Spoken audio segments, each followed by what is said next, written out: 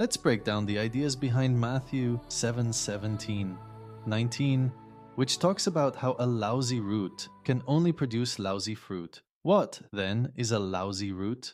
We know it by its fruit. What is the fruit that exemplifies a lousy root? It is a person trying to be like God. Trying to be better depends on the root suffering lack. The tree of trying produces all types of effort. Adam and Eve had all Father God wanted them to have, but they wanted more. They ate of the fruit of the root of getting to gain and produced the mind that was dead to the spirit of other love and became alive to a flesh full of fear, guilt, and shame. Trying to gain, they lost what they had.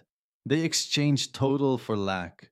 Jesus said, "For what does it profit a man to gain the whole world and forfeit his soul?" The soul attached to the flesh is death. Death is a mind captured by the flesh. This is the downside of roots and fruits. Tomorrow, we will look at the good root and its fruit. We invite you to our 2 weekend podcasts titled Face to Face. Please feel free to share these podcasts.